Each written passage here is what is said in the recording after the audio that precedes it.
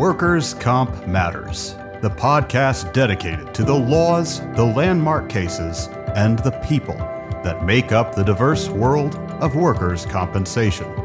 Here are your hosts, Judd and Alan Pierce. Hello, everyone.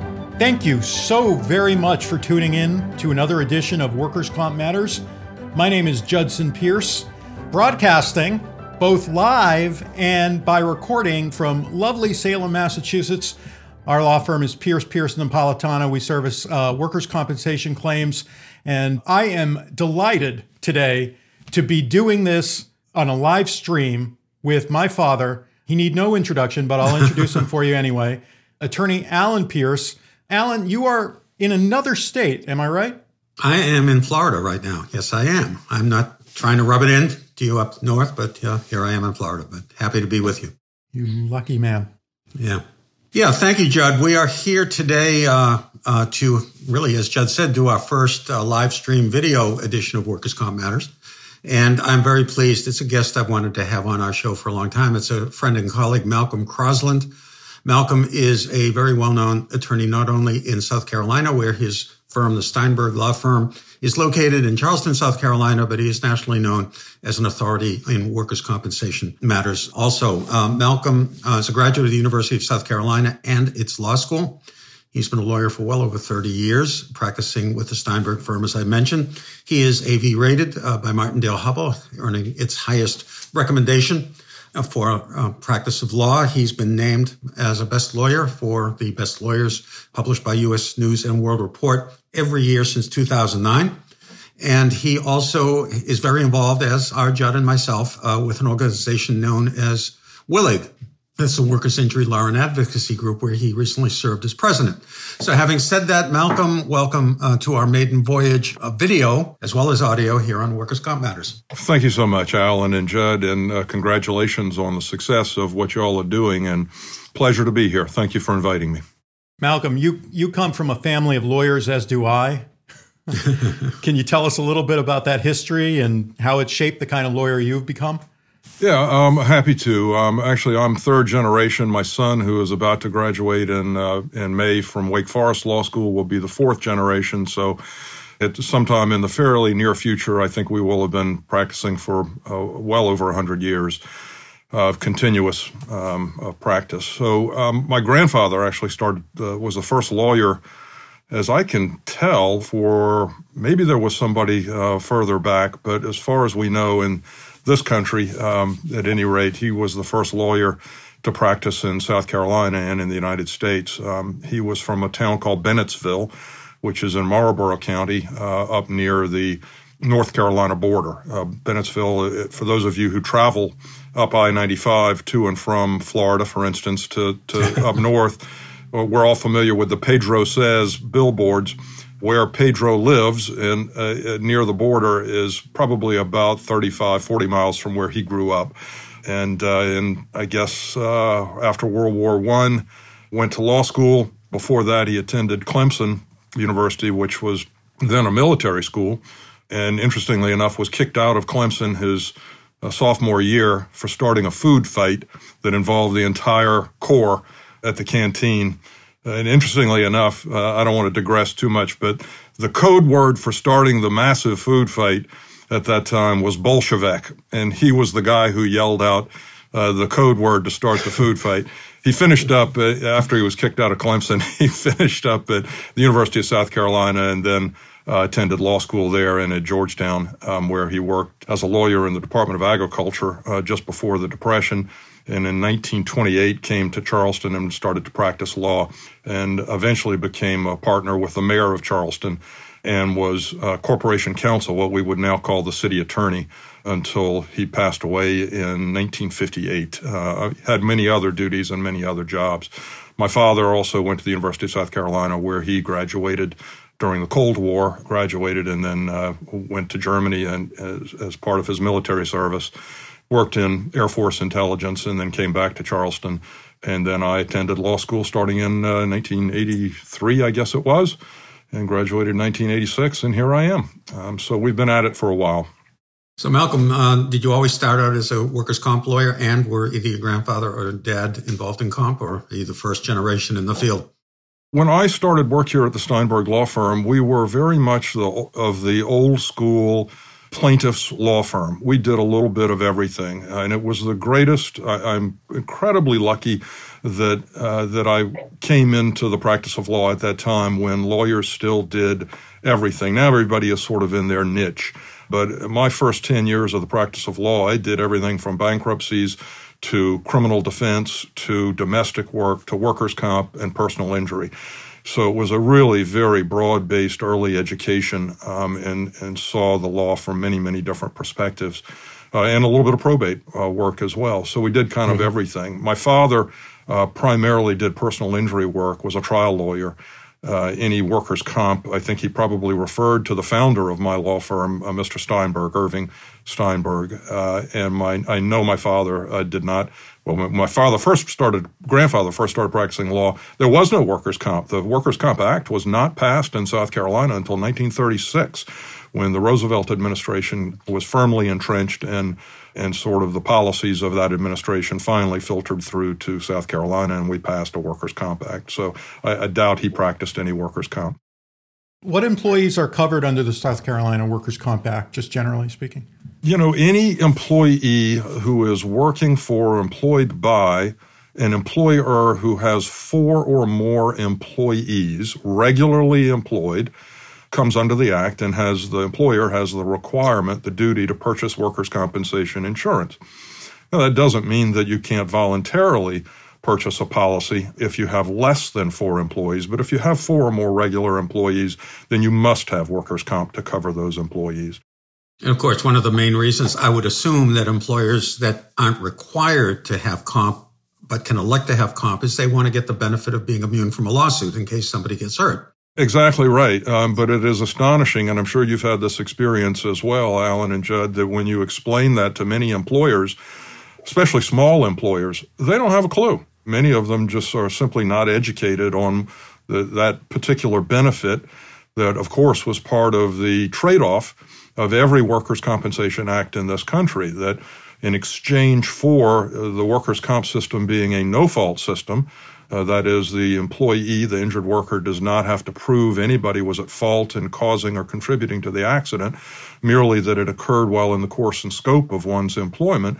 In exchange for that no-fault system, the employer is immune from being sued at tort. So if the employer provides a faulty truck for the employee to drive, the employer knows that the brakes may give out at any time.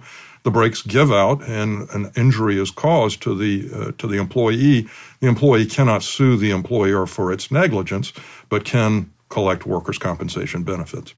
Which gets us to the question, and we've addressed this on another episode of Workers' Comp Matters. The workers' comp law is supposed to be, compared to other areas of law, relatively simple. Simple in summary is a phrase we hear. An administrative proceeding, but many times injured workers really need the help of an experienced workers' comp attorney. Tell us why. Well, and you're exactly right. I alluded earlier to the passage of the South Carolina Workers' Compensation Act in 1936. In 1936, the entire South Carolina Workers' Compensation Act could be comprised of 10 pages. And I'm here to tell you that at this point, what I'm holding in front of you now is the entire South Carolina Workers' Compensation Act. It is now the better part of an inch thick. That includes the regulations that go along with the act. And if anybody thinks, assuming they have a case of any complexity whatsoever, and in fact, even the simplest case, if any layperson thinks that they can successfully navigate those laws to their benefit, then I'm here to tell you I think they're sadly mistaken. It has just, and I presume that what I just told you is probably true in just about every state that has passed a Workers' Compensation Act. The defenses that are available to insurance carriers and their lawyers are many. The hoops that one has to jump through are many, and the technicalities are many. And at any stage of the process, if a layperson misses one of those hoops to jump through, then that can be fatal to the claim. And so I always tell folks that call and ask just that question, Alan, do I need a lawyer? It sounds self-promotional, if you will, to say yes, but the truth is the answer is yes. And it's always best to at least talk to a lawyer. You don't have to necessarily hire one. And we, like I assume, Alan and Judd, your firm, we'll talk to you and meet with you at no cost, just to let you know what your rights are. If you choose to hire us, so be it. If you don't, so be it. But I think everybody at least ought to know what the law is and how it applies to their claim. Mm-hmm. Yeah, the public perception of workers' comp, right, is that, oh, I got hurt at work, checks are going to be starting within a week or two, and that doesn't always happen. And the theory of no fault being so worker-friendly is really not that, correct? No, it is not correct. And we see this over and over again, especially with employees that have maybe been working for a particular employer for a number of years. The injured worker finds it indistinguishable to tell the difference between the employer and the employer's insurance carrier. And the injured worker believes wrongly that the decisions made with regard to his or her workers' compensation claim are somehow being driven by the employer. And 9 times out of 10, that's absolutely wrong. It's the insurance carrier who's making the decisions about whether to stop a check, start a check, whether to contest a claim, accept a claim, whether to approve medical benefits, disapprove medical benefits. And so it is that insurance carrier who is really the driver. And that insurance carrier, to the surprise of many claimants, that insurance carrier owes them no fiduciary duty whatsoever to negotiate with them in good faith, to do anything for their benefit. They're insured, the employer is to whom they owe that fiduciary duty of fair dealing and the proper handling of a claim. And so many employees, when they're injured, just think, well, gosh, my employer is going to take care of me, aren't they? They wouldn't do anything that wasn't in my best interest because they're my friend. Well, and that may be true, and they may be the best employer ever.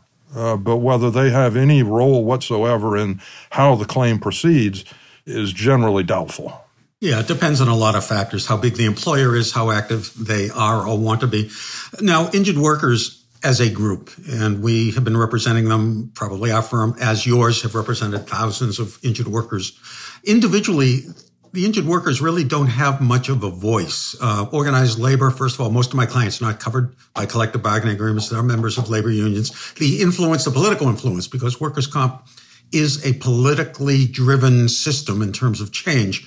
Insurance companies have the resources to organize and to lobby and to affect change, and so do employers. Injured workers really don't. And I want to bring this conversation just a little bit to the organization of which you were president not too long ago, the Workers' Injury Law and Advocacy Group. Tell us a little bit how that organization came into existence, why, and what role does Willig play in the overall scheme of things? Willig is an extraordinary organization. It was started, Alan, probably about 30 years ago by a group of lawyers from around the country who recognized exactly what you just said, that on a national level, there was no entity that was whose mission was solely to protect the rights of injured workers in the workers' comp setting, at least initially. Since then, Willig has branched out into other areas of the law, but that was the vision, was that on a national basis, there was no such organization that really focused exclusively on workers' compensation rights and benefits. The problem at that time was that, as you said, there were many organizations, some disparate, but all unified in general with the intent to figure out how, quite frankly, to diminish, control, and weaken workers' compensation laws to the benefit of employers and insurance carriers. And while they sort of played this legislative and regulatory game on a national basis, they could move the chess pieces around the country as they saw fit. We as claimants would never see it coming in our own individual states because we weren't communicating with one another. So the brilliance of Willig was to bring claimants' lawyers from around the country together so that they are, A, communicating with one another, and B, can plan not only aggressive lobbying tactics, both in Washington and in their individual states, to protect and expand workers' compensation laws for the benefit of injured workers, but also they could meet and understand trends going around the country initiated by insurance carriers and others to do just the opposite. So it was a great intelligence and has been a great intelligence gathering organization to help preempt some of the bad things as we see it in the workers' compensation world. Why don't we take a break at this point in our broadcast? And when we return, we are going to hear from Malcolm as to whether or not his firm actually engages in food fight defense of folks from Clemson University, and what some of Malcolm's most interesting cases have been over the years, and a little bit more of his presidency year at Willig. We'll be right back. Mara's Case is the #1 law practice management solution tailor-made for workers' compensation firms. Streamline your practice with Mara's Case's easy-to-use all-in-one platform. You're empowered to breeze through case and document management, workers' compensation forms, e-filing, calendaring, and invoicing. Learn how Mara's Case can increase your firm's efficiency today. Visit meruscase.com. That's meruscase.com. Be the best resource you can for your Spanish-speaking clients with the Spanish Group's legal translation service. Experienced translators ensure accurate translation of your documents with same-day delivery. Confidentiality is ensured, and the Spanish Group guarantees acceptance for certified translations. All that, and their rates are competitive. If you need other languages, the Spanish Group translates in over 140 languages. Mention Legal Talk 20 when you request your quote for 20% off your first translation. Visit thespanishgroup.org. And we're back. Malcolm, before the break, you were talking a little bit about your experience with the Workers' Injury Law and Advocacy Group. I think it's safe to say I can call you Mr. Immediate Past President, a title that my dad, co-host Alan Pierce, shares. Tell us a little bit about that year of work as president of this organization. Where did it take you? What were some of the goals that you saw accomplished? Well, Judd, it was an exciting year, as exciting as it could be under a global pandemic. And so when you ask where did it take me, I think maybe the other way to ask it is where did it not take me, which was very little travel, which was really part of the pre-COVID responsibility of a president of a national organization, is to travel a bit and to sort of spread the word and evangelize as much as one can. So a lot of that sort of stuff was done primarily through the medium we're on right now, through Zoom and phone calls and online meetings. So that was a bit of a disappointment, but as we've all adjusted in the practice of law by using Zoom for depositions and discovery and so forth and hearings, so too has Willig adjusted. So the year went by very quickly, involved a lot of maneuvering around COVID, dealing with COVID-related issues as far as workers' comp goes, and trying to manage my presidency remotely or virtually. That was the biggest challenge, I think. And you did a good job, by the way, and I don't want to be remiss in overlooking that. Now, as you mentioned, workers' comp has only been around for maybe 80 or so years in South Carolina, but it's been around over 100 years in the country, started in 1911 or thereabouts. It's had many challenges over the years as it developed, and it's continuing to develop where our economy is changing. In 2022, our workforce is much different than it was in 1922. What are the major issues that you see confronting the workers' comp system in general and perhaps the injured worker in particular? Well, I think you alluded to and hit the nail on the head, Alan. I really think that as our economy evolves from, and has been evolving for the last 20, 25 years, from a manufacturing-based economy to a service-based economy, what we are seeing every year are fairly relentless attacks upon who is covered and who is not covered under workers' comp.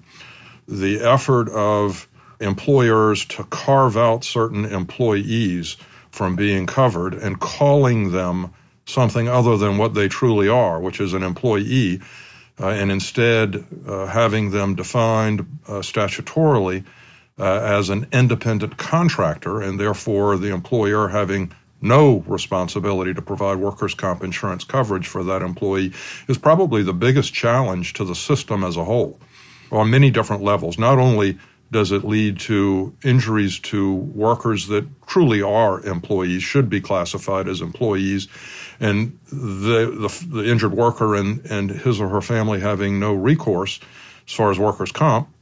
But it also, I think, has a corrosive effect on the system as a whole by removing from the system, if you will, large swaths of employees from coverage, therefore weakening the premiums going into the system to pay for claims. And it also produces a corrosive effect on our social safety net. When those injured workers have no workers' compensation benefits to pay for medical treatment, and they have no health insurance because they're independent contractors, can oftentimes not afford to purchase health insurance, then where do they go for treatment? Well, we all know where they go. They go to the emergency room, which is essentially a taxpayer-funded medical system, taxpayer-funded health insurance that is not cheap, it is not efficient, and it only leads to increased burden on the system that really shouldn't have to undertake that burden. So that's what I see, Alan, as probably the biggest challenge to workers' comp in the next 10, 20 years. What can not only lawyers do to help foster better supports and buttress the system for the 21st century, but what can claimants, what can other people in the public do? I know Willig has been behind a bill in Congress to try to sort of minimum standards for all states to abide by. Is there anything that we should know about that, or what we can do to talk to our legislators about that? Yeah, it's just the problem really is that workers' comp is such a niche practice of law, and the average voter has no idea really how it works or what it is until they need it, until they're injured. And even then, I'm not sure that many people fully understand some of the issues that we've been talking about and don't become politically motivated to do anything about it. Unfortunately, I think, and especially here in the South where I practice, unfortunately for us, the best way, I think, for workers as an entity, as a group, to deal with and protect their benefits is to unionize. That just doesn't happen. And as Alan alluded to a little while ago, we see steady decreases, at least up until fairly recently. I think there's some encouraging news fairly recently within the last 2 years. But overall, we see a fairly steady decline in union membership, beginning most precipitously during the Reagan administration and falling steadily thereafter. That seems to have stopped, and perhaps we see some increases, primarily, I think, in large measure because of COVID. And what I think a lot of people are seeing is the exploitation of many workers in the service industry. We only have to hear the horror stories that come from those sorters at Amazon warehouses and distribution centers as a perfect example. And enough is enough. And I think people are finally getting more motivated, injured workers are, and non-injured workers to get unionized and protect their rights. As our interview is drawing closer to the end, Malcolm, I want to maybe go back to that little story you began talking about your grandfather and the food fight at Clemson. One of the fascinating parts of the practice for me, and Judd has certainly seen it in his 20 plus years of practice, is the infinite varieties of ways that workers find to hurt themselves. I mean, the fact scenarios that we see are anything from tragic to comical, not to make light of somebody's injury. And when you mentioned the food fight, tell us a little bit, maybe your most interesting case that might be what I call the cocktail party case. But really, for people to understand that, if there were an injury in the lunchroom at work, somebody choked on a piece of food, or there was an altercation and there was a fight in the workplace, a lot of these things are covered. If somebody's injured on a smoking break or a drink break or a coffee break and they slip on a floor or something, they very well may be covered. So, maybe comment a little about that, and maybe you can segue into any case that you think could illustrate the point of an unusual fact that might lead to a workers' comp claim. Well, and I've thought about that, and I've thought about there's a case or cases that my partner, David Perlman, and I handled spanning about 10 years that really perfectly illustrate a lot of the difficulties that workers have, especially in a fairly poor and uneducated state like South Carolina. there is a huge difference between the top 5% of wage earners in South Carolina, or even 10% in their educational level, and then the vast, vast majority of workers in this state who, if they are lucky, have a high school diploma. The level of illiteracy in this state is still fairly profound. And as we know, the more education one has, then generally the higher wage they earn. After World War II, South Carolina and states like South Carolina were the Mexico of our country. After World War II, when wages increased in what we now refer to as the Rust Belt, the Northeast, and in our oil manufacturing base in this country, employers fled by the thousands from New England, from the Midwest, from, as I said, what is now the Rust Belt, literally dismantled factories, put them on a rail car, and sent them to states like South Carolina where they were reassembled, and individuals fresh off of the farm or plantation where their families had been for hundreds of years, primarily African Americans, went to work in these factories that were set up. What they did not know is that it was one thing to bargain their labor for a wage, but none of them agreed to bargain away their health for their work. And what they did not know in many, many instances is that these factories, when they were set up here in South Carolina, a state with very little, if any, regulatory control or environmental control, in a non-union state, that they were many times exposed to toxic substances that they had no idea they were being exposed to, and they were not protected, and many, many were injured.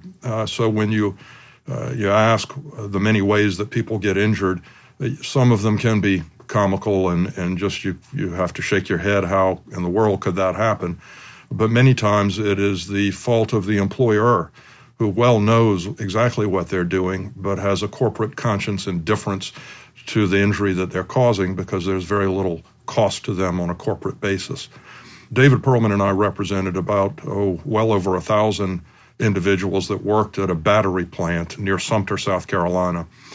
Battery plant was originally one that was manufacturing batteries made of nickel, and then switched over in the early 1970s to lead-based batteries that would go into cars and golf carts and hospitals. What we found was that these primarily, almost 99% of the workforce was African American, were all poisoned by lead. Generations of African Americans in this town poisoned by lead. Lead they took home, and their children were poisoned. Over 10 years, we litigated those cases and represented literally hundreds and hundreds of people that worked in the facility through the workers' comp system. They initially denied all of those claims, and I'm pleased to tell you that after 10 years of litigation, that battery manufacturer had paid out over $42 million in workers' compensation claims because my partner and I said this is intolerable and we're not going to give this a pass. And that probably was, without question, the most rewarding set of cases that I've been involved in. It took an enormous amount of work over 10 years, but it did a lot of good in the community, and it was very satisfying. Yeah, and some people think workers' comp is relatively simple, but in a case like that, you need a whole host of experts, not only in the medical field, but perhaps even in the engineering field and all sorts of disciplines. Malcolm, this brings us to the end of Workers' Comp Matters. I want to thank you for joining Judd and me. Hope to see you soon, and I really want to thank you for giving us the benefit of your insights in this very interesting system that we all deal with every day. Thank you for having me as a guest. It was a pleasure. And Judd, I hope you're not too cold up in Boston. And Alan, hit them straight. I will. Judd, get a hat. Okay. I will. See you guys again. Bye-bye, everybody.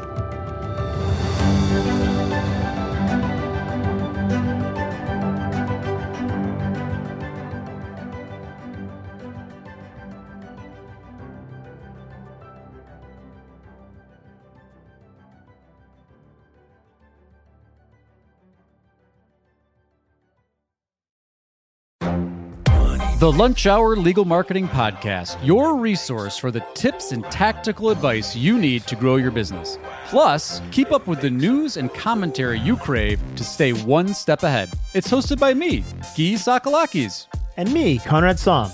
Every other week, we break down the issues holding back your marketing strategy and talk about the changes you need to be prepared for. Check out the Lunch Hour Legal Marketing Podcast wherever you get your podcasts or on YouTube.